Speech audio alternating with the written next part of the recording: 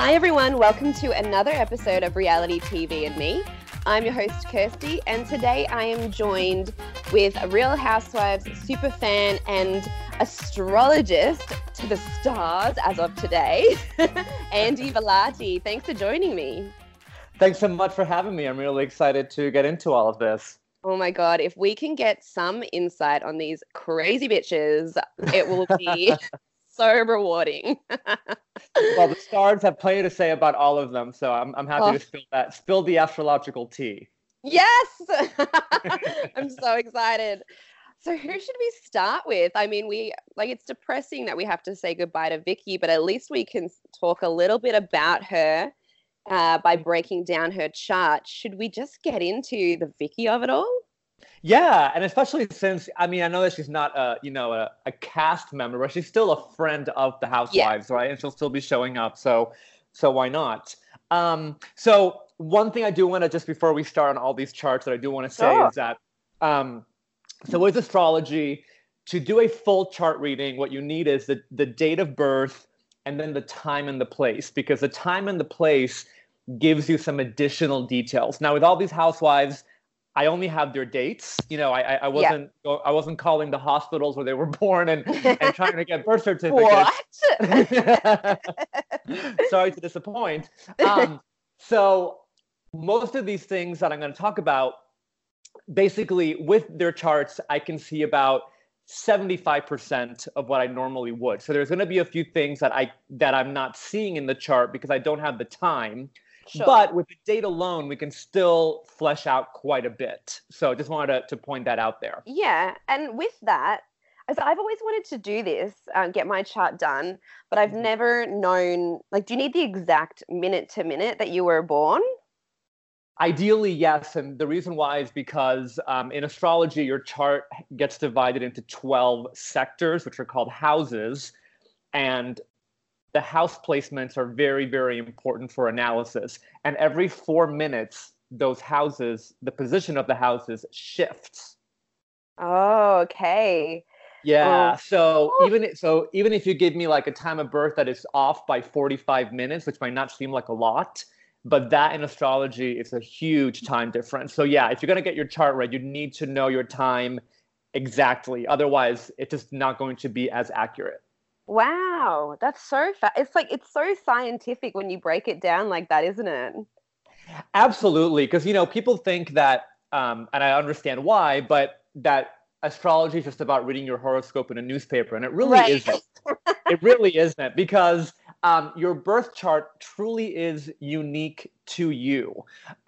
Somebody who was born the same day as you, but an hour later, different chart. Somebody who was born the same date and time as you, but 3 time zones away, different chart. So when you are able to do a birth chart, it's not just about your sun sign, it's about your Venus and your Mars and Mercury and Saturn and so on and so forth. So you get some really, really detailed information. That's so interesting. So when you read it with the places in particular, so I was born in the UK but moved to Australia as a baby, would that kind of screw up how it's read, or you just read it from the UK, that place and time? Yeah, you read it from where you were born, because the place where you were born does have that astrological blueprint that always stays. But what does happen is that when you get into, for example, looking at the year ahead for somebody, you do what's called a solar return chart that talks about some of the themes that will pop up in the coming year. And when you do a solar return chart, you do it for the place where you currently live.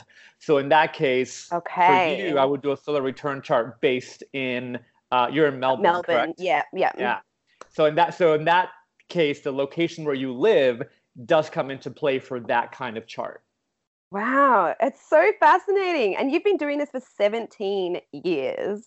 Correct. Yeah. So I started reading charts in 2002, but it wasn't until this year, 6 months ago, February, that I officially launched it as my primary business. Prior to that, I was working other jobs and I was doing this on the side, but I love doing it, and people have told me I do it very well. And so I decided to, take the plunge and go for it full time.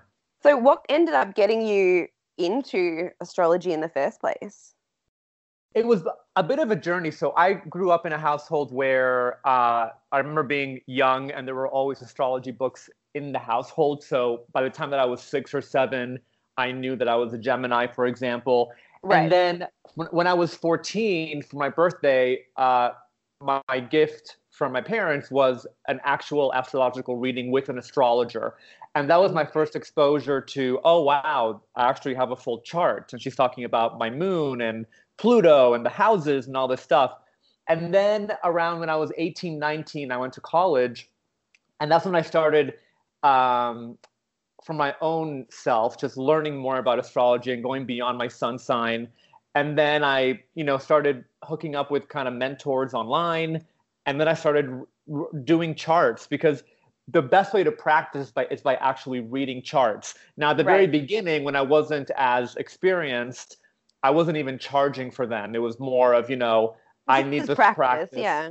Totally. But now, 17 years later, I would say that I've read, well over 1,000 charts in the past 17 years. So, and then you start, astrology is interesting as a field because there's so much to it, because, you learn one thing and then you realize, oh, there's 25 other things to learn. So it's quite a lot of information.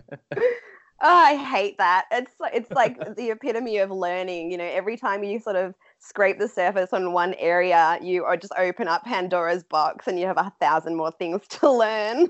Yeah, completely. That's exactly how it is. And even to this day, I think every good astrologer is always learning. So even to this day, there's always things that I'm still learning and reading about and incorporating into my practice. So I love that. That is so cool. Oh my gosh, I'm so excited. So more importantly than your lifelong career, what got you into the Housewives? Well, you know what it was? Okay, so back in 2000, okay, so I right now live in Las Vegas. I've been here for seven and a half years. Wow, yeah, 7.5 years. But I lived in New York for 10 years. And when Real Housewives of New York started, because I lived there, I got really into it. And I lived 2 blocks away from, there's a throwback from the archives, but I lived 2 blocks away from Alex McCord, who I think now lives in Australia. He's a throwback. Alex and Simon. And I'll bring the diamonds.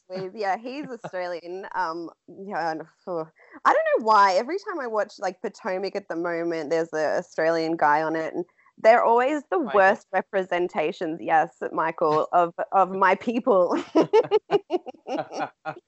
Let my people go. That's just not us. But maybe it is. I mean. Well, the good thing is that I knew I had Australian friends well before Simon came into my life through TV, so it's all good. Oh, thank God, you weren't scared off. It's funny. Because especially this is back when season 2 and season 3 of New York were airing. I would go to the subway stop to go to work, and there would be Simon on the subway platform, getting on the same subway as me. It was very fun. I loved that. And then his wife wearing like $1 million dress. So I got really into New York, and then that led to all the others. And then I started watching Orange County around season 4. Yeah, me too. That's when I got really into it. Yeah. Mm-hmm. So let's get into some Orange County breakdowns then. So who have you got for us? You were going to do 3 or 4 of our gals? Yeah, so we're going to talk about Vicky, Shannon, Kelly, and Tamra. Amazing! And then as a little bonus at the end, we're going to talk about the astrological relationship between Vicky and Kelly. That's going to be brilliant. So shall we? Yes, but you can decide who goes first. I know I sort of led you to Vicky, but if you have a favorite that you want to start with, take it away. We can start with Vicky. That's fine. Okay. So one thing is that in astrology, we have 12 signs, and there's 4 elements: air, earth, water, and fire.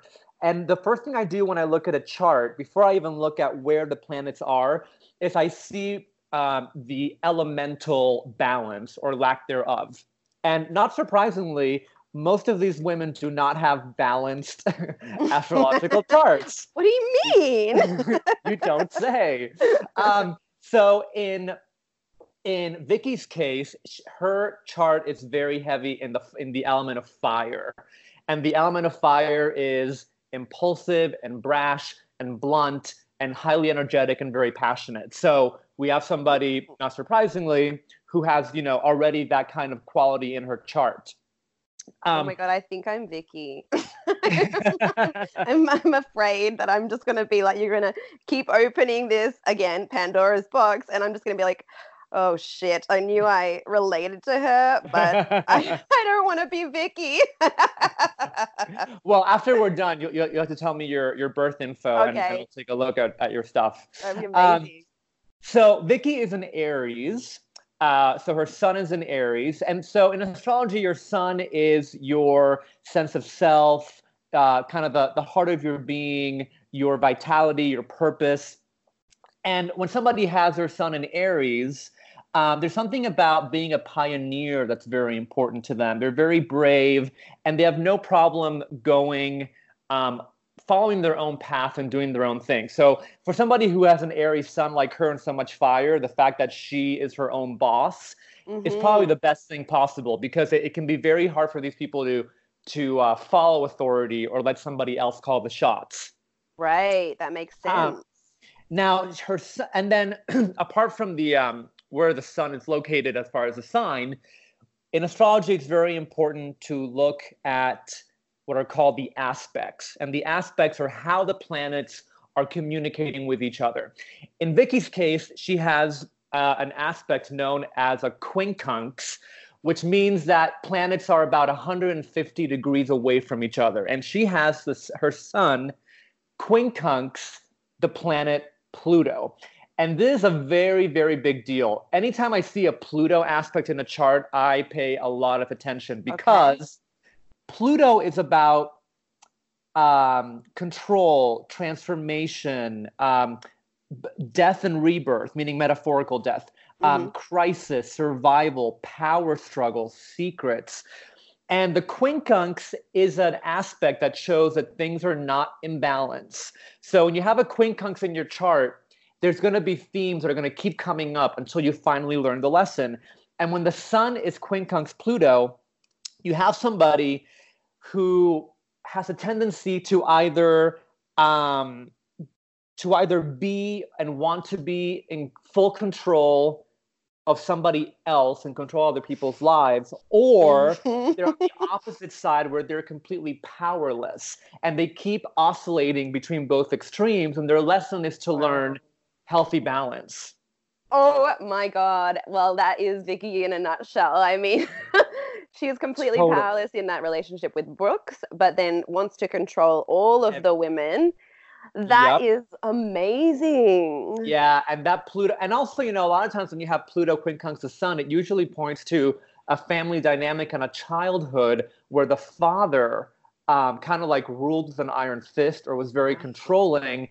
And what ends up happening is that if we don't address that when we become adults, we end up replicating that dynamic ourselves, either by taking on the role of the controller or kind of playing victim to somebody else who controls the puppet strings, if you will. Well, ding, ding, ding.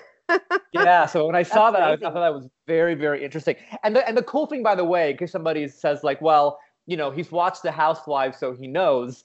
Well, the cool thing about astrology is that you can show this chart, Vicky's chart, to any astrologer, not tell them who it is, and that Pluto aspect will tell them the same thing. So although, every astrologer maybe has their own little take on things, one nice thing about it is that the principles of astrology apply globally to everybody. Yeah, so the facts are the facts, and then it's your interpretation of that. I guess like card reading, people like the same cards could come up, but everyone's going to read it slightly differently. Exactly. But without a doubt, any astrologer who sees Pluto sun out of balance will talk about power struggles, control, the father figure, everybody. So there's that. And one other thing I want to say with astrology is that your birth chart is like a blueprint, but it is a living, breathing organism in the sense that these are the things that you bring with you when you are born. But the idea is that as you go through life and have experiences and insight, some of these things should be getting easier. But then again, if you choose to not acknowledge them, they're going to keep popping up. But it's not so much that you're doomed to something. It's more like you're more prone to it. But if you're aware of it, you can actually help to soften it and not have it be as problematic. That's a nice way to think of it, because it would feel like, I imagine for somebody with these traits that, I mean, I couldn't possibly relate to, that you would feel like you're a little bit doomed to be repeating these horrible old patterns again and again. But I like your interpretation that you can sort of soften it a little bit and just be aware that that's part of your persona, I suppose. Yeah, it's kind of like, if somebody tells you to be careful because, careful because there's a step that you can't see over there and you might fall. Well, the step is always going to be there, but if you're aware of it, then you can go around it and not be hurt by it. But that's why astrology is so helpful, because it gives you the awareness. So you at least try to consciously not go into a situation that could be problematic. Yeah, that's brilliant. So go ahead. I was just going to say, I was a yoga teacher for a long time, and I studied the Yoga Sutras, which is a manuscript about yoga philosophy. And they talk a lot about what you're saying about those repeated things, like, I don't want to say mistakes, but those repeated like things that keep coming up until you start changing your actions and behaviors toward them, or facing them, or growing from that experience. When you don't grow, you'll just have that same experience again. So yeah, it's interesting that that kind of overlaps. Yeah, and that's another thing too, that a lot of these kind of belief systems or philosophies toward life, they start having a lot of the same principles come up, which I also think is pretty cool. Yeah, I love that. Yeah, so that was like one of the main things in Vicky's chart. She also has, she has what I call a very Plutonic chart, meaning that her Pluto is involved in a lot of aspects. And Pluto, there's no good planet or bad planet. Every planet has its positives and negatives. So on the positive side, when you have a lot of Pluto in your chart, you have a lot of capacity to regenerate and to come back from the ashes and to, keep going no matter what. But the thing to watch is with Pluto, this whole thing about power struggles and control, because she also has Pluto opposing her Mars. And Mars in astrology represents assertion and action and our drive to want to succeed, our energy, our vitality. And so when you have Pluto opposing your Mars, number one, it makes you very competitive, because Pluto intensifies whatever planet it comes into contact with. Right. It also makes you a bit of like a bull in a china shop, because Mars is like the gas pedal and the match that you light. And Pluto in astrology rules things like nuclear power. It's super intense. Oh my God. Yeah. Explosion. Absolutely. When you have these two coming together, you have somebody who needs to definitely have an outlet for their anger, because if they don't, it's a very explosive. Well, I mean, we saw the many times that she has screamed at the top of her head. Yeah, that would be Pluto Mars, not being exercised in a healthy way. Sorry if I just burst your eardrum. And again, there's usually another indication that in the childhood, I think that in Vicky's childhood, there was a lot of instances where she felt like she couldn't express herself, or she was, or somebody had a lot of power over her and a lot of authority over her. And now, as an adult, she's kind of, exploring her own power, because there's another indication that when your Mars is opposed by Pluto, it means that when you were first growing up, your desires and your action energy was somehow thwarted by somebody who had more power than you. So there's that. Now, she does have her planet Venus. So she has Venus in Aries. Aries is ruled by Mars. So Aries is a fire sign, just like her sun sign. Aries is all about being very dynamic and very energetic.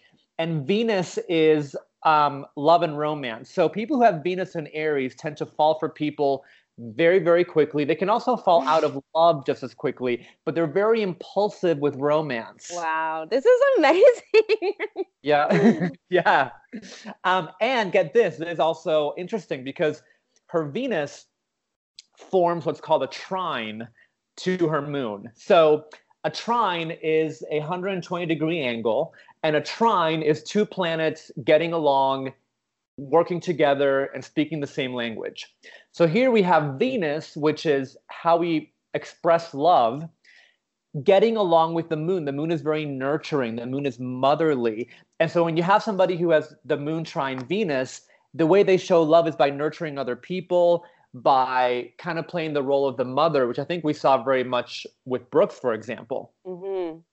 Right? So that's the thing about the chart that you have. So you have this whole thing about control that she has to address. But then when it comes to her personal relationships, romantic relationships, you see a much softer side of her, which you have to watch, because when the moon is involved with Venus, yes, it's very kind and very caring, but you also need to watch kind of who you do that with. Otherwise, as we saw, people can take advantage. Wow. Yeah. Well, that's Vicky. Hey, that's amazing. Yeah. I mean, sorry, go on. No, go ahead. Go ahead. No, I was just going to talk some random shit. Go ahead.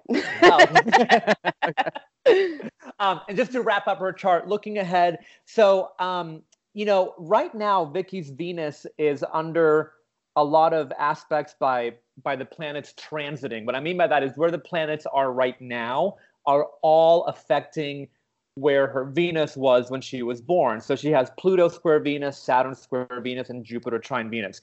What that essentially means is that the next year for her is going to be very transformative for her finances and for her romantic relationship. And there's going to be a few hiccups and obstacles, but if her current relationship survives the next 6 to 8 months, it'll strengthen significantly and really go to another level. But there's going to be a few times in the next 6 to 8 months where romantically things will be challenged or tested.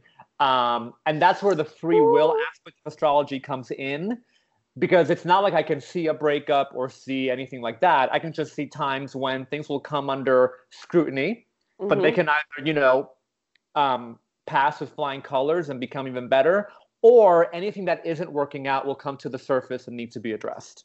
Well, I mean, she's engaged now. So, I mean, wedding planning is always very stressful. So that could be a few little bumps in the road. I mean, hopefully they make it to the wedding date. I have no idea when it is, but I'm assuming within the next 8 months. So I'll just keep an eye on how things are progressing there, I suppose. Yeah, so let's see what happens between now and March with her and her fiance. Okay, that's great. Well, there's Vicky. Wow, that was dead on. Yeah, I love doing the charts because knowing, well, of course, knowing what I only see on TV. I don't know these women personally, but of course, just based on what you see on TV, it's amazing how the chart really does reflect everything we know. Yeah, that's brilliant. Okay, let's go to Shannon. Okay, Shannon. All right. So Shannon is also an Aries, just like Vicky, but they have totally different charts.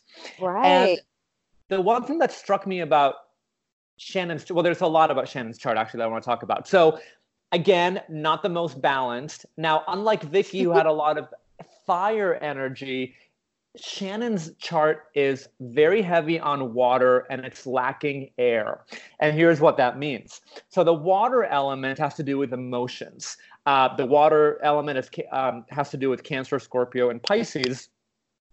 And even though she's not any of those signs, but she has a lot of planets in those signs. And when you have somebody who has a lot of water, there's a lot of sentimentality, and they're very emotion-centered and emotion-driven. And furthermore, the lack of air is also important here because the air element is about being able to adapt and adjust and detach. And because that is missing and there's so much water, Shannon's chart is one that there's a tendency to really hold on to things way longer than they're supposed to be held on to, and a real inability to let go. Oh my God. This is so, like, I'm literally like, I feel shamed of myself because I'm a Scorpio and like, I am so that person. I just will like suck the life out of something. Oh God. I'm just like, I mean, I know it's about the women, but everything's about me because once again, I'm a Scorpio. So I'm just like, oh my God. I need to like hide in my jumper right now while you go on. And this shows you why having a chart is so important, because Vicky and Shannon are both Aries, but their charts are so different. So it's like, they have that common element of that Aries sun that can be impulsive and dramatic at times, but then everything else in the chart, paints a different picture of everything else. So the you can't really like always just rely on your sun sign. There's a lot more to it. I always tell people the sun sign is like 1/40th of it's like if you had a puzzle that had 40 pieces and I just gave you one piece. Right, okay. It's like, well, okay, that kind of gives me an idea, but I need the other 39 to know what I'm looking at, Okay, so one thing I didn't talk about Vicky's chart, I'll talk about briefly, the moon. So the moon represents our emotional needs. And Vicky has a moon in Sagittarius. The moon in Sagittarius is all about freedom. They need to be free. They need to explore. And they need to, and there's also a sense of they need to always be expanding and expanding their world and just kind of, achieving more and more. Shannon's moon is in Virgo. And the Virgo moon craves order. The Virgo moon is all about, like checklists and details, and everything has its place, and don't take it out of that place because then I get really stressed out because I have to be organized, and they can be very OCD. Right. That's the Virgo moon to a T. Now they're very good with details. The Virgo moon is the kind of moon that they'll walk into a room and there's a teeny tiny stain on a wall that nobody has seen, but the Virgo moon will zone in on it and notice that something is out of place. That's the Virgo moon to a T. Now, they're also chronic worriers. So the Virgo moon needs to calm down because they're very Totally. They're very psychosomatic also. So many times people with Virgo moons, they tend to, whenever they're nervous or anxious, it all goes to their stomach. They get indigestion or they overeat. That was very interesting. So she has that. Now, her moon is involved in a lot of aspects. In fact, she has a very challenged moon. And what I mean by that is that it's involved in a lot of intense aspects. And usually when your moon is very challenged, it means that emotionally there's a lot of work that you need to do in order to feel stable and balanced. Wow. So she has her moon conjunct Uranus, and conjunct means that two things in the sky are right next to each other. Okay. And so the moon, as we talked about, is, emotions and feelings, and Uranus is the great rebellious planet. Uranus is about change, sudden change, and it rules lightning and electricity and earthquakes, and it's very unconventional and radical. Exactly. So a few things there. One is that usually it makes for somebody who emotionally has very intense highs and lows. Very intense. Yeah, we've seen that. Totally. Also, because the moon rules the mother, a lot of times you see this placement with somebody who had a childhood where the mother was not stable. The mother was not always there. The mother was hot and cold. And so they grew up in this dynamic where emotions were very unstable. They could not rely emotionally on the mother figure. And so then they start doubting their own emotions because the whole realm of emotions is very unstable in the home. Yeah. Do we know anything about Shannon's mum? I'm trying to think back, but I can't. Nothing's sort of clicking. I was trying to think also, and I couldn't remember anything. And so it just surprised me because maybe she doesn't have a very close relationship with her mother. Yeah. I remember we've seen her ex's David's mum, David's mum, and they had a strange relationship. But I can't think of anything with Shannon's mum personally. But that'd be interesting to have a look into at some point. She also has her moon conjunct, again, right next to Pluto. And again, as a reminder, Pluto is very intense, very controlling, and it's possessive as well. So the moon being emotions, when it's very close to Pluto, it makes for somebody who has very intense emotional needs. They can be almost vampirical in the sense that... Wait, is the vampirical a vampire? Yes, emotional vampire.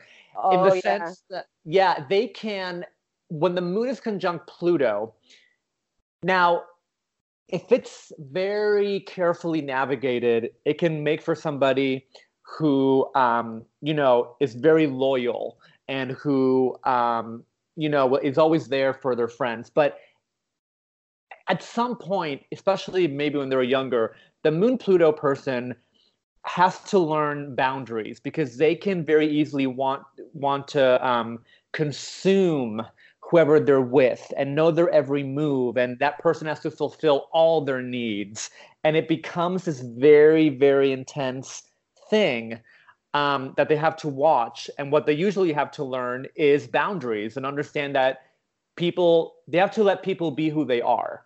Yeah, that's the lesson. We saw that with the relationship between Tamra and Shannon, and Tamra just kind of being completely drained. She had nothing more to give Shannon when she was grieving her relationship breakdown. And she would call her in the middle of the night needing support. I mean, that's what is the word? Vampirical. That's my new favorite word. Yeah, that's so moon Pluto.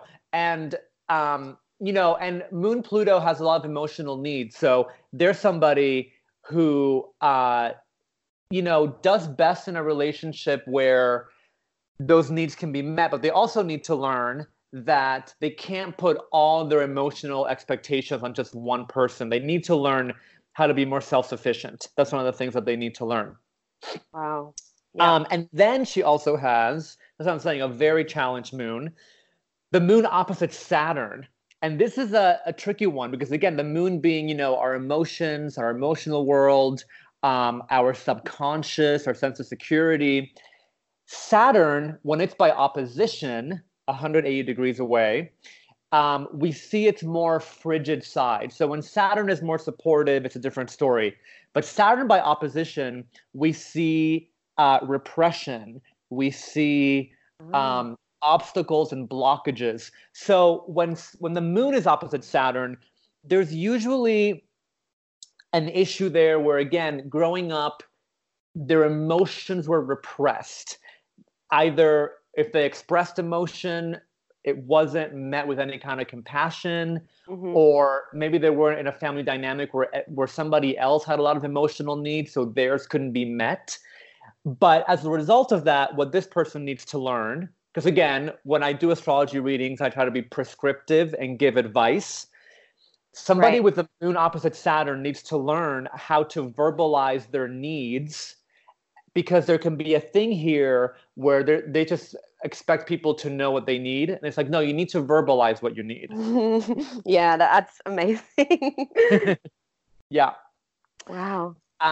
So again, she has a lot going on. And then the final aspect with her moon, she has her moon quincunx the sun. Again, a quincunx, things are not balanced. And so here we have the want, which is the sun, and the needs, which is the moon, being out of sorts. And there's a push and a pull that this person feels between being who they want to be and standing on their own, and being codependent. Right. Well, that's Shannon. Absolutely. So she's somebody who needs to, again, my hope is that as she goes through life, these things are being sorted out.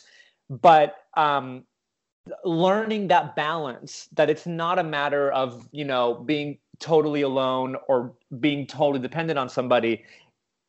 She needs to learn that emotional middle, because there is a chart that is very prone to, I'm either 100% over here or 100% over there. Yep. That is like, I mean, I'm being very quiet because I want to like soak up every word you're saying because I'm kind of in an aha moment at the moment. Like, I'm just desperate to have my chart done now because I'm just like, oh my God, I have so much to learn. Yeah, it's very fascinating. And it's fascinating. Yeah, and then just two more things about Shannon's chart, and then we'll move on. She also, I got to tell you, like I said, I've done a ton of charts. I would have to say that Shannon's chart is probably in the top 10% of the most challenged charts. Aww. And again, not to say that because nobody is doomed, but if she were a client of mine, number one, I'd probably want to check in with her once a year to do like a follow-up. And there'll be a lot of things, and there's the kind of thing where I am not a therapist. I don't try to be one. But a lot of times when I do charts for people, if I see a lot of challenges, I highly encourage therapy because there's a lot of potential here for things to go unaddressed that can always end up sabotaging you because they're blind spots. Yeah, right. And so in light of that, what's happening in Shannon's chart too is that she has Venus opposing Neptune. So again, Venus is our love energy, and whereas Vicky had it in Aries, Shannon has it in Taurus. So Taurus is all about the five senses. So usually Venus and Taurus, they like massages, they like physical contact, they like certain smells. There's something about romance and food, because Taurus is about food. Really exploring all the senses. Now she has Venus opposite Neptune, and this is a huge red flag that I like to tell my clients about, because Neptune, by opposition, we see its more negative side. Neptune as a whole, it's a planet that's about imagination and fantasy and dreams and idealism and romance and spirituality and transcending. But so when far, it's like so good. And it's going to take.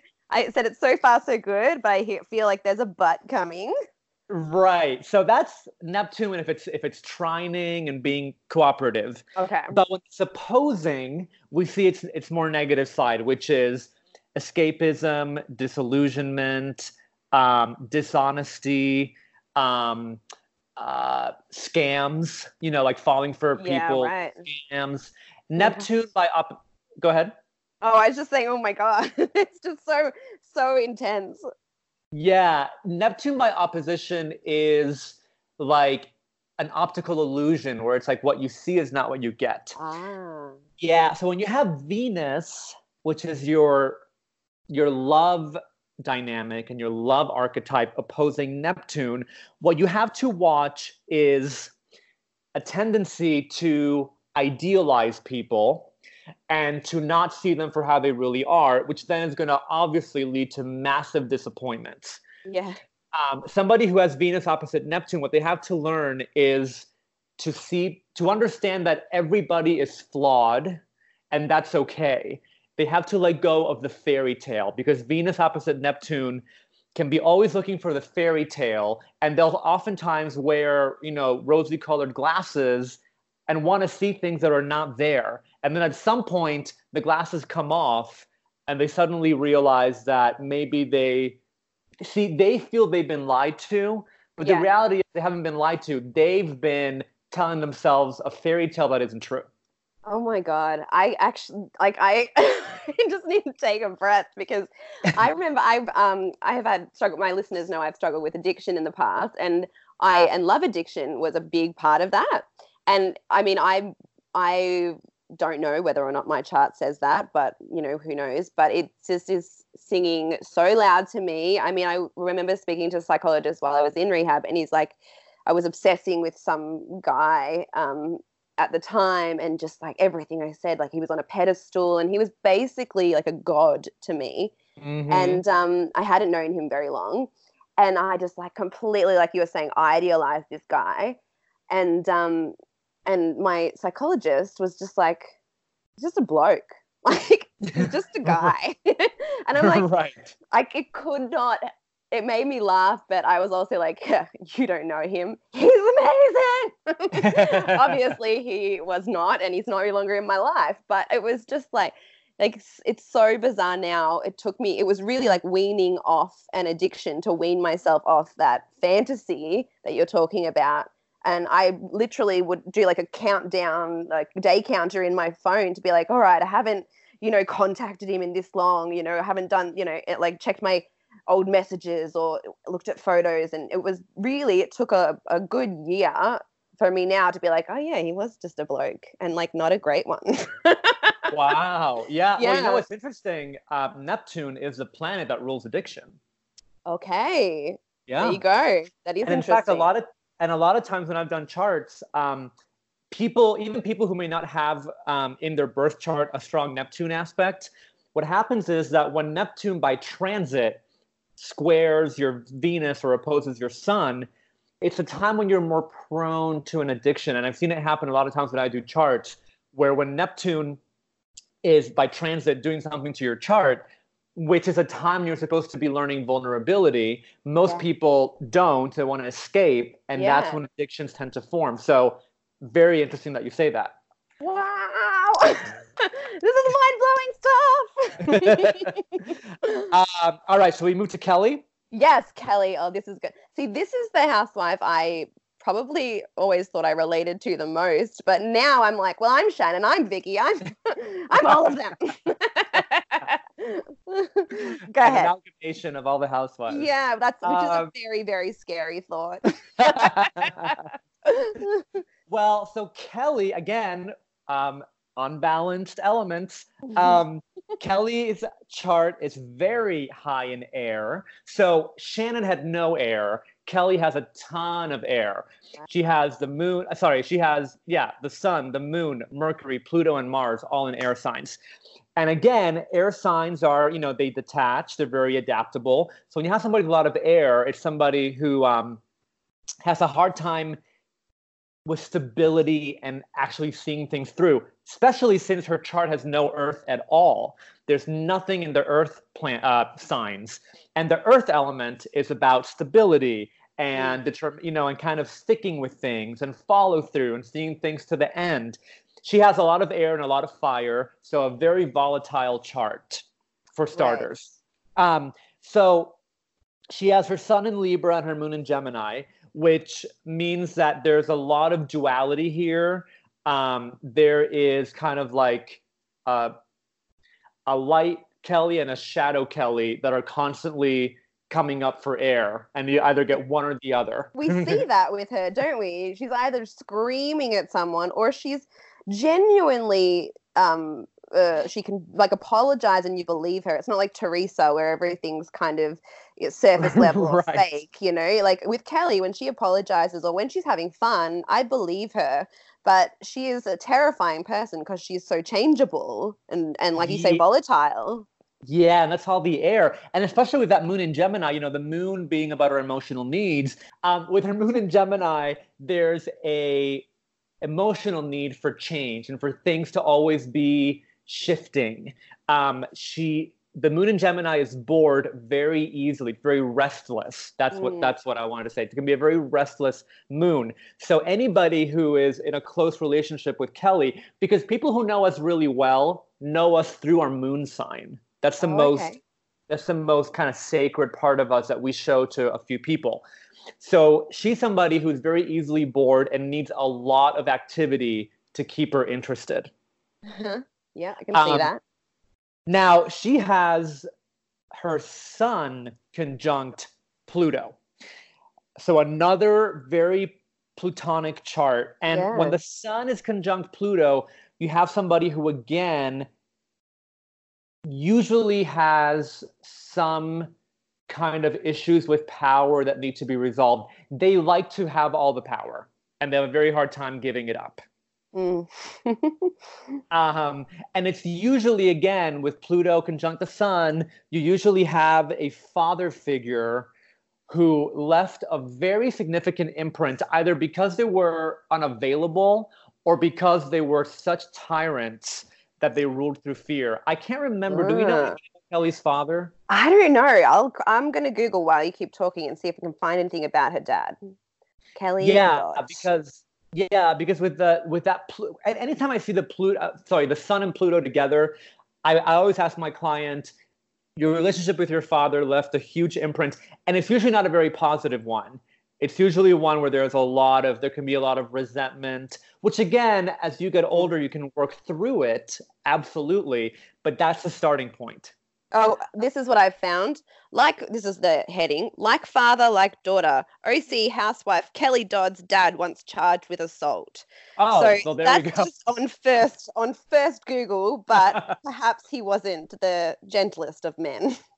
Yeah, there we go. Yeah, it's amazing how whenever Pluto is there. But I got to tell you, one positive thing about Kelly's chart, unlike say Shannon's chart, is that Kelly's chart has a lot more harmonious aspects. So usually when you see like the sun conjunct Pluto, and then she has, for example, her sun trining the moon and trining Mars, sextiling Saturn, is that these are people who are able to regenerate and to get past things much more easily than somebody who has a more challenged chart. So even though it looks like Kelly probably had a very tumultuous childhood, there's something here about her being able to move past that more easily than if somebody had a more challenged sun or a more challenged chart in general. I remember thinking that when she was going through her divorce or separation from her husband, I remember thinking like, yeah, she obviously had a couple of meltdowns because who wouldn't? It's a horrible thing to go through when you've been with someone. I think it was 12 years they were together. But she kind of pulled herself up pretty quickly and got on with things. And she's out there dating and seems like she's enjoying her life. Like that was a pretty quick turnaround, I thought anyway. But I'm one to wallow for a long time. Scorpio. Yeah, well, that's the thing about Pluto, that when Pluto is more positively aspected, as it is in Kelly's chart, Pluto is the ultimate planet of resilience. So when you have a very strong Pluto, even though you've gone through a lot of heavy stuff, you also have a very resilient side to you. So there's that. And what also helps her chart to kind of mitigate some of the heaviness is that she has Venus trining Jupiter. So again, trining is harmonious. Venus is our capacity to love, and Jupiter is the planet of benevolence. Jupiter is also the planet of luck, like, being at the right place at the right time, having opportunities, good fortune, abundance, confidence as well. Like Jupiter. Yeah. Now, so Jupiter is, yes, Jupiter is very benevolent, and usually if Jupiter is very active by transit, there's a lot of opportunities and new starts and expansion. But Jupiter is also like a magnifying glass. It expands anything it touches. So if it touches something good, it totally expands it. But if it touches something, like say that you have an aspect in your chart about jealousy, when Jupiter comes around, it blows that up as well. Right. Okay. Yeah. So it has its positive and negative. But this Venus-Jupiter trine also means that when it comes to things like finances and romance, Kelly has a tendency to just fall into good things, kind of very easily. And if something doesn't work out, she manages to make it work or find something else that works. And she doesn't get stuck in kind of like stuck in the mud, which is something that you see more in Shannon's chart. Yeah, I was just going to say, comparatively, you can definitely see that with Shannon.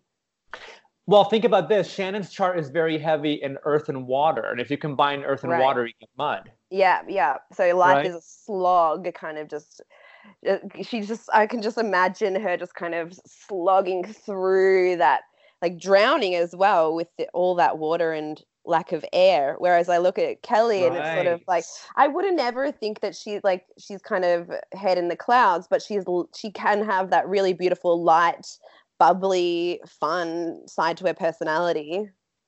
Absolutely. The thing she has to watch, because she has her moon opposite Neptune. So the moon is emotions, and Neptune by opposition dissolves and clouds. So she has to watch, when you have Moon opposite Neptune, there's a tendency for escapism, which could have more propensity toward addiction. Mm-hmm. So whenever I see the Moon but opposite we're not Neptune, allowed to say that. Vicky said that she was using coke. We're not allowed to say that. Right. I'm just talking astrologically. Absolutely. Whenever a client of mine has the Moon opposite Neptune, I encourage them to always have either an activity or even a person, if so, that grounds them. Because when the Moon is opposite Neptune, what we're missing is a cable to ground us to reality. So the last thing that somebody who has the Moon opposite Neptune needs is somebody who encourages escapism, or who encourages denial. They need to take stock of things and face reality as much as possible, because otherwise, they're the kind of person who might be in a situation that's very unhealthy for years, because, they convince themselves that, oh, it's fine, it's not that bad, whatever. But then at some point it has to be addressed. So that's really interesting. And I mean, sadly, for Jolie, I think Jolie is kind of her daughter is sort of her, that solidity for her. She's kind of the voice of reason. Yeah. Very good point. I'd be interested in seeing if we had her houses, I could look at like the fourth house of family or the fifth house of children and see what planets were there. I can't see that, but you're right. I'm sure there is something about that relationship in the chart, probably. Absolutely. Wow.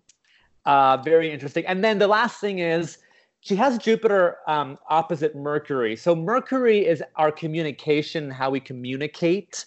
It's our speech. It's our ideas, our language, our opinions. Jupiter expands.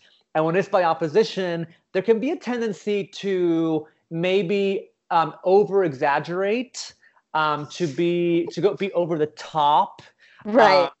Right, because again, Mercury is how we communicate. Jupiter is this huge magnifying glass, but it's by opposition. So it kind of goes over the top at times. So, there's somebody who, again, needs to be a little bit more measured with their words. Basically, what you're saying, all these women need to do is achieve some more equilibrium and balance in their lives. Yes, and when they do, I'm sure their contracts won't get renewed. Well, exactly. Then that's when we stop watching.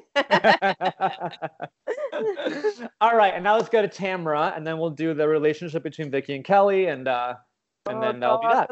Tamra's gonna be. I'm actually afraid for her. I gotta tell you, Tamra's chart is the one that surprised me the most. Okay. But then as I got to thinking about it, I'm like, okay, I can see this. So Tamra is a Virgo, and she has a lot of earth in her chart, a lot of earth, but she has no air. Okay. So again, the lack of air, there's a difficult time adjusting to things and adapting and being flexible. Without a doubt, what Tamra needs to learn is more flexibility, because she has a lot of earth, which earth makes you very committed to things and very much and very loyal and very set in your ways. Right, but she's almost to the point of rigidity, it sounds like. Absolutely, yeah. There's way too much earth here. Right. That needs to be, and no air. If at least she had some air, but there's none. So she doesn't have, unlike Shannon, who had a lot of water and earth, Tamra has a lot of earth and fire. So, which actually makes sense, because, fire is very entrepreneurial, but with the earth, it also brings a lot of hard work and ambition. Like, I think we saw like with the gym, right? And right, that she have with the bodybuilding, that takes a lot of determination. Oh, yeah. I mean, that is a lot of a discipline, and that's what earth is all about. Okay. So that's very much there. Now, she has her moon in Leo. This doesn't surprise me. And this to me is like, oh, there it is. Because the moon, again, is what do we need emotionally, right? So we talked about how for Shannon, the moon in Virgo needs order and organization and routine. Well, Leo is all about attention and being in the spotlight and getting applause and getting validation and being told how great they are. that's the moon in Leo. Yeah, okay. We can see that. Yeah, the moon in Leo needs praise, and if they don't get external praise, that really affects them. Whereas, like a moon in Aries could care less because they know that they're the best. But the moon in Leo is like, I need to be told that I'm the best. Yeah, okay. I mean, we've seen her, even her daughter has begged her to get off the show so that they could have a relationship, and she cannot do it. Nope. She physically can't do it. That makes perfect sense. Yeah, because the moon in Leo needs the spotlight, craves the spotlight. And it wouldn't surprise me if, looking at this chart, I think that a lot of times Tamra does and says things not because she actually believes them, but I think because she knows that it'll get her camera time. I agree. I completely agree. She wants to be sort of volatile just so she can get more screen time, 100%. Yeah, because I gotta tell you, of the 4 charts, hers is the one that has the most stability. Okay. And the least amount of kind of, like issues that need to be resolved or all these problems. But I think that moon in Leo does not ever want to be like, a backup singer to anybody. They want to be the main one. Yeah. And so I think she often will say things because she knows that then she gets attention. Hottest housewife forever. Right. Like she cannot be, even when like there was, well, now there's like a bunch of young gals on the show, but even when I think her name's Alexis, can't remember last name, even when she was, she's like, I think her tagline, with that season, she's like, still the hottest housewife. Like, yeah, there was one season where it was, I may not be the youngest housewife, but I am the hottest. Yeah, that's right. And that's exactly right. And I think she was doing kind of a comparison because Alexis Bellino had arrived on the scene and she was, this beautiful woman. And she just was like reminding us all that no, she's in fact still the queen bee. Exactly. So we don't forget. Well, and apart from the Earth, the one thing here that happens, that the only like really problematic aspect here, well, she has 2. One is that she has her sun, again, our identity, our sense of self, in that unbalanced quincunx aspect with Saturn. And when you have this, there's something about the number one thing is needing to learn to let go, because Saturn, when it forms a quincunx, is super rigid. And Saturn says, it has to be done this way. We cannot deviate from this plan. And it has to be exactly like this. And the whole point is that it's in a quincunx, meaning that she has to learn how to have a little more, again, flexibility. Also, this is an aspect that often shows people who work very hard, but they need to learn to work smart. Because this is an aspect that can just get you so consumed with making something work no matter what, that you end up either wasting your time or you end up spending your time on something that is not even worth it. Oh my God, that is so relatable. Yes, I can hear that. And so that's the main thing here. And also, a lot of times, people who have the Saturn quincunx sun, they end up taking on too much responsibility for other people. And they put other people's problems on their shoulders. So another thing this person needs to learn is to learn that they're not supposed to be Mr. or Mrs. Fix-It. And they need to understand that other people's problems are their problems and they're not supposed to fix them. And I think we see this with her son. Yes, 100%. And we even saw it with there was a flashback, I think it was the last episode, to last season. We've just learned Eddie has a kind of a weakened heart. He's had to have a few surgeries and he's struggling with that. I think he's on the mend now, but slowly. And, Tamra was saying as she was driving him to hospital, oh, I'm 5 years older than you. It should have been me. I wish it was me. Like almost literally trying to take off, that illness. Wow. Totally. Yeah. I forgot about that. That's totally another way that manifests. And then the other problem, okay, so her Mars, fortunately, it's not totally weakened. But again, Mars is our assertiveness, our ambition, our drive. So the good news is that her Mars is sextile, 60 degrees away from her Pluto and her Mercury and her Uranus. Basically, what that means is that she is very driven, and she doesn't even need anybody else to nudge her to do things. She will do it on her own. But the one thing that I would caution her about is that her Mars is conjunct, again, sitting right next to Neptune. And Neptune, again, dissolves. So when somebody has Mars conjunct Neptune, what can often happen is that they can very easily lose sight of their own wants and end up doing something because somebody else wants them to, or because they feel guilted into it, or because they end up wanting to fulfill somebody else's desires. So I would always caution her to make sure that whatever she's doing is truly because she wants it, as opposed to try to please somebody else. Interesting. I'm not sure. Can you see that in Tamara? I can't think of any examples.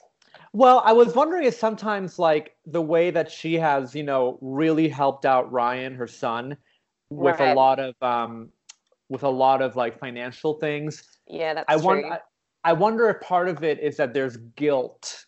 I mean, of course, I get that it's her son, and I'm sure she loves him, but I get the sense that a lot of times she's doing things out of guilt almost. Yeah, actually, and now that you say that, it sort of makes me think of her relationship with Shannon again, sort of, that doing, like, being there way more than really any friend should, like, because overstepping the boundary kind of, or her own boundaries, I mean, and really enmeshing herself in that relationship to her own detriment.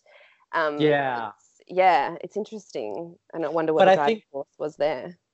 Yeah, and I think, though, the fact that at least her Mars is making some healthy aspects is what ultimately leads her to say, okay, enough. Because she always has that point where she says, okay, that's it, I'm done. Yeah, but it has to be like breaking point. It doesn't have, or driven by Eddie basically being like, this is too much for you. Right. Yeah. Totally. Yeah. So that's Tamara's chart. So now that we've discussed all four, I thought it would be fun just to focus, because in astrology you can do what's called synastry.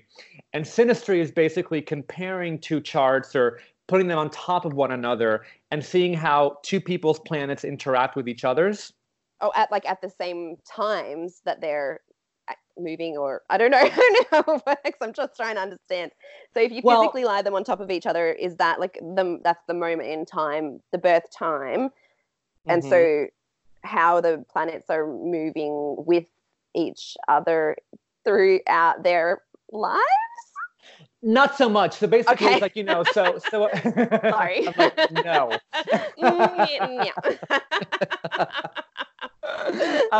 So basically, you can think of a birth chart as a snapshot or a photograph of the sky when you were born. Okay. And then what you're doing in synastry is I'm taking a photo of person A's chart and comparing it to person B's chart and seeing, does person A's sun do something to person B's moon? If so, what does it do? And that starts to tell you about compatibility. Okay. It's basically comparing the energies of two charts and seeing how do they get along, what is challenging for them. And the truth is that, with synastry, every chart is going to have things where two people, meet in the middle and have in common. And they're going to have things that they don't have in common. But there's different degrees of compatibility. With certain charts, you can see that people have a lot to learn from each other and enrich each other. And in other charts, there's a lot of propensity to bicker and to get under each other's skin. Now, I would never tell two people, and by the way, you can do this for romantic relationships, for friendships. Yeah, I was just going to ask. I'm like, that would be, I mean, would it be good to do it with a romantic relationship, or would it kind of, I don't know, make you, like, for me, I can just imagine I would just kind of fall into a hole of all, even if everything was perfect and there's one little planet that's kind of fucking me up, I'm like, this is your Pluto. Well, that's a very good point, because I do this very carefully. So I have a few rules. So if you're going to do this with a romantic partner, number one, you have to be dating for this is my rules. This is not all of astrology. This is my rules. You have to be together for at least a year. And I say that because if you meet somebody and a month in you do this reading, you are going to already start projecting things from the reading to the other person. So totally. Yeah. So to prevent that, I want people to be together for a year, and then they can come to me once they've known each other. And then what I like to do is talk about how they can improve the relationship based on the synastry. So maybe, a thing where you might feel that this person doesn't listen to you, but it's not they don't listen to you. It's that their Mercury is in Gemini. So whenever they're listening, they're going to be doing something else. And because you have your Mercury in Scorpio that wants full attention, you're thinking you're being ignored, but you're not. So it's about helping people understand each other. Oh my God. That sounds, I mean, I have been single for 4 years, but I wish I had known you back then before my relationship crumbled into 1,000 pieces, because honestly, I think that this would have been very useful for me. I'm going to call you in a year's time when I met my soulmate. Yeah, please do. Well, and to be honest too, there's that fine line between you want to help people to make it as good as possible, but at the same time, you also want to respect when the differences are just way too big to handle. So It's not about making somebody stay in a relationship that is not healthy, but it's about also recognizing, well, here's what you can each do to meet in the middle. But if that's too difficult for either of you, then you would be better off not being together. So again, that's where the free will comes in. I would never tell somebody you have to stay together or you have to break up. Right. Yeah. Okay. But you just guide them. You can't make a horse drink, but you can guide in the right direction, I suppose. Yeah. Well, so case in point, in the case of Vicky and Kelly's synastry, and again, you can do it for friends, for coworkers, for family members. It's not just romantic, because it's about compatibility. But in their case, as friends, I would definitely let them know that it's a very explosive, combative friendship. And they would not, I would never recommend that Vicky and Kelly, for example, travel together, because their charts are just, it's way too combative. So let me tell you a few things that are happening in these charts. So Kelly's sun and Vicky's sun are opposing each other. That already tells you what's going on here, because again, the sun is our identity, our ego, our sense of self. So when your sun is opposite my sun, the thing there is that on one hand, it pulls us together. We're fascinated by each other, and there are certain things that you compliment me on and I compliment you. But this is ultimately a very antagonistic aspect that makes it so that we can very easily push each other's buttons and get under each other's skin. Right, yeah. That checks out. Totally. If your sun doesn't do anything to somebody else's sun, you just don't really care about them. Even if you don't like them, but you just don't even think about them, you don't care about them, you could care less. Right. You could care less. I never know what that is. I think I always say couldn't care less, and my brother's like, you could care less. No, it's the opposite. You couldn't care less, because you care so little that there's no way you could even care less. Oh yeah, that's right. Couldn't care less. Yeah, I must always say could then. I get my head. So already whenever I see in the synastry sun opposite sun, I know there's a capacity here to get under each other's skin and be a little antagonistic. Then, though, you have Kelly's Pluto opposing Vicky's sun. This is the epitome of there's always power struggles. And usually the Pluto person is the one who has the upper hand, in this case, Kelly. Okay. So the Pluto person, for one thing, is very magnetic. So I feel maybe like when Vicky first met Kelly, maybe she was very drawn to Kelly and saw qualities in her that she thought were really awesome and really cool. But then as the relationship went on, Kelly started to want to control and have the control a lot of the time. Right. And if she didn't have it, she would kind of snap. So there's that dynamic. Then we have Kelly's Mars opposing Vicky's Moon. What this means is that there's a very primal, Kelly brings out a very primal side of Vicky. That's so good. That's such a good word, and it's so true. Right? Yes, Yeah, because yes. well, Vicky has a Sagittarius moon, which usually the Sagittarius moon gets along with others very well, and even if they have something coming up, they end up making up with people. But when somebody's Mars opposes your moon, you can think of it as like Kelly is able to bring out that primitive Mars side of Vicky and get her to kind of override any kind of filter and just go from 0 to 100. Oh my gosh, that is so good. I don't know if you caught this last season. So Kelly and Vicky are in this huge feud at the moment because at the reunion last year, I think Vicky, I can't remember who said what first, but Kelly was basically calling Vicky a pig or pig face or something like that, which is Vicky's Achilles heel. Right. And Vicky then accused Kelly of doing cocaine and that she, knew the people she'd done it with and all this stuff. And so they are both just kind of like poking at each other's literally the weakest points. And it's explosive at the moment. So I can, and I mean, you would think for me, I'm watching this and I'm thinking, well, I mean, accusing a mother of a young child who's in the public eye of being a coke addict is a lot worse than calling someone pig face. But we know with Vicky, that is like, she's so self-conscious, she's so insecure, and that is one particular thing that she just can't, that's really, really hurt her and damaged her in the past. So it's like, poking the wound, basically. And Kelly knew what she was doing, saying that particular thing. She could have said anything else. So yes, I think you're definitely on the right track with those two. Yeah, there's a lot in this in their synastry. And then, for example, Kelly's Neptune squares Vicky's Mars. Usually, what that means is that Vicky, the Mars person, Vicky, wants something more concrete or wants answers. And I think that Vicky finds Kelly to be kind of too elusive, and there's some kind of trust issue that I think Vicky feels more towards Kelly.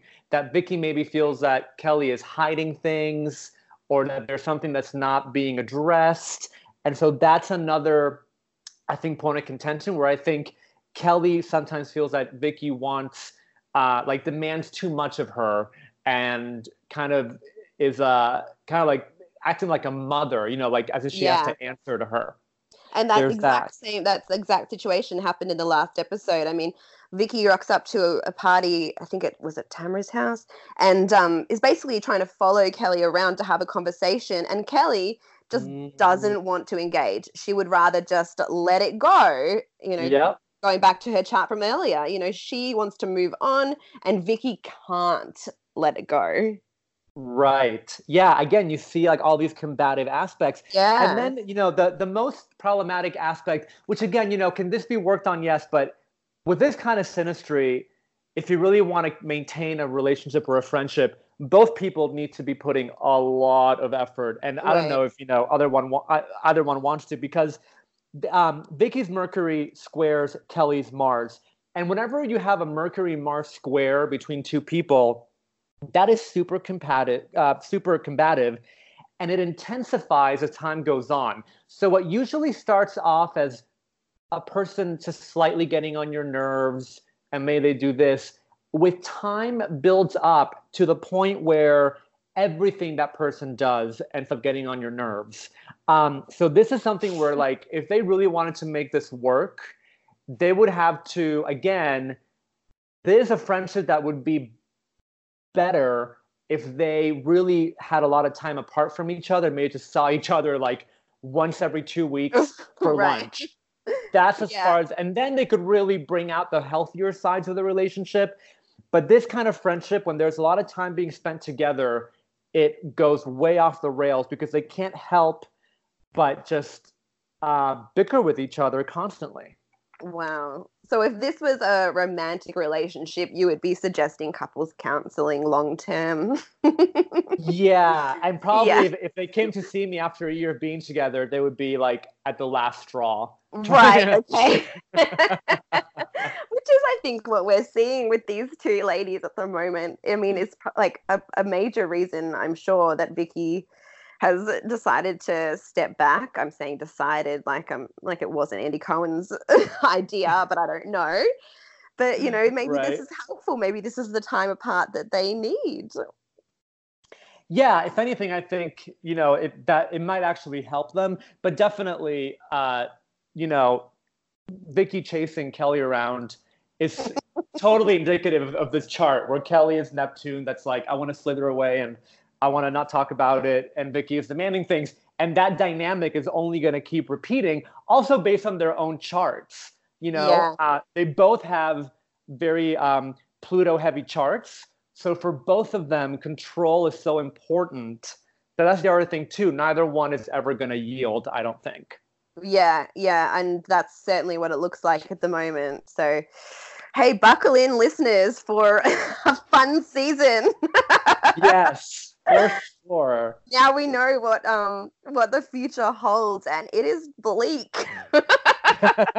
Well, if anything, though, if I was a producer, I would be wanting like the For worst reality possible. TV, Yeah, it's right. brilliant. Yeah, so the It's a producers must be great happy. way. Next time I want to cast a reality show, I'll be hiring you to read charts first. There you go. Yeah, I could definitely tell you, the most explosive combinations for Combination. sure. Oh, this has been so amazing. Like a lot more mind-blowing and aha moments than I ever anticipated in, I mean, my own life. I knew we were going to rip into these ladies and get down and dirty, but I feel like I've just been for a 5K run or something. I'm like, whew, too much self-discovery for one day. Yeah, usually I always tell my clients to record a reading because the average reading I do is about an hour and a half. Right. And it's a lot of information. And usually anybody who I read for, they'll listen to it a few times as time goes on because it's like information overload. Yeah, it's Yeah, a yeah. lot. Oh my gosh, I'm going to have to do a reading with you in the near future because that was just amazing. And look, I'm not going to lie, I'm terrified of what I may discover, but Mm. I think it's a necessity at this this juncture in my life. Yeah, yeah. A lot of people have told me that they find readings to be very helpful and just therapeutic. Because a lot of times, too, when people are going through really difficult times in their life, if they come to me and they understand that there's maybe just a transit they're going through that's lasting 18 months, it also lets them know that, no, they're not going crazy. They're not losing their mind. It's just Yeah. part of a process. So for a lot of people, it can be very helpful and it can help calm them down and And there's an focus on what ending they need in to work. sight. Or Mm-hmm. a change in sight. Like if you're struggling and you think, when you're in it, a lot of the times you feel like, oh, this is going to last forever, or how long can I possibly put up with this? Anytime you have a time limit on something, even if it is a couple of years, you're like, okay, I can achieve that. It's a lot. It does put peace of mind, I think. Yeah, and also, like I was saying earlier, whenever I do a reading, I try to be prescriptive. So if there is something heavy going on, I give you information on how to work with the transit. So, for example, if you're going through a very heavy Pluto transit, what you're supposed to be doing is embracing change. And if you try to fight change, that transit will feel 100 times harder. So if somebody's going through that, I let them know that, if things are changing, don't try to hold on to them, let them go. That's what you're supposed to learn. So there's always that element too of empowering you to kind of go with the cosmic flow. And does a transit or any of these kinds of planetary changes, I don't know the vocabulary, but does that always last the same amount of time for each person, or does it just depend on their chart? It depends a little bit on your chart, but usually, for example, the transits of Pluto last they're the longest, about 2 years. Those are the most transformative. Yeah. Neptune and Uranus, about a year and a half. So those are usually the biggies. Now, sometimes these planets, it's known as retrograde, they move backwards.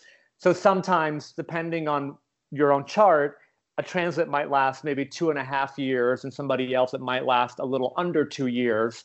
So there's a little bit of that. But like a Pluto transit will never be done in 30 days. Right. Okay. I'm pretty sure the last 4 years of my life, my Pluto's been in transit. Fuck you, Pluto. Can't you move a little faster? Oh, but you gotta embrace it. That's the point. I didn't know. I could have gone with the flow a lot more, which is so not something I'm good at, but I could have tried. Oh, God. Well, thank you so much. This has just been absolutely amazing, fascinating, and I'll be listening to this a few times over as well. So we can find you on Instagram, Astrology with Andy, and you have a website as well, don't you? Yes, astrologywithandy.com. And I offer a variety of readings. I do them all through Skype or Zoom. So I have clients from many different countries. So you don't have to be in Vegas by any means to do a reading with me. That's amazing. Well, I mean, I can't wait to get started on mine. Yeah, looking forward to it. Oh, this has just been awesome. I look forward to talking to you again very soon. All right. Well, thank you so much for having me.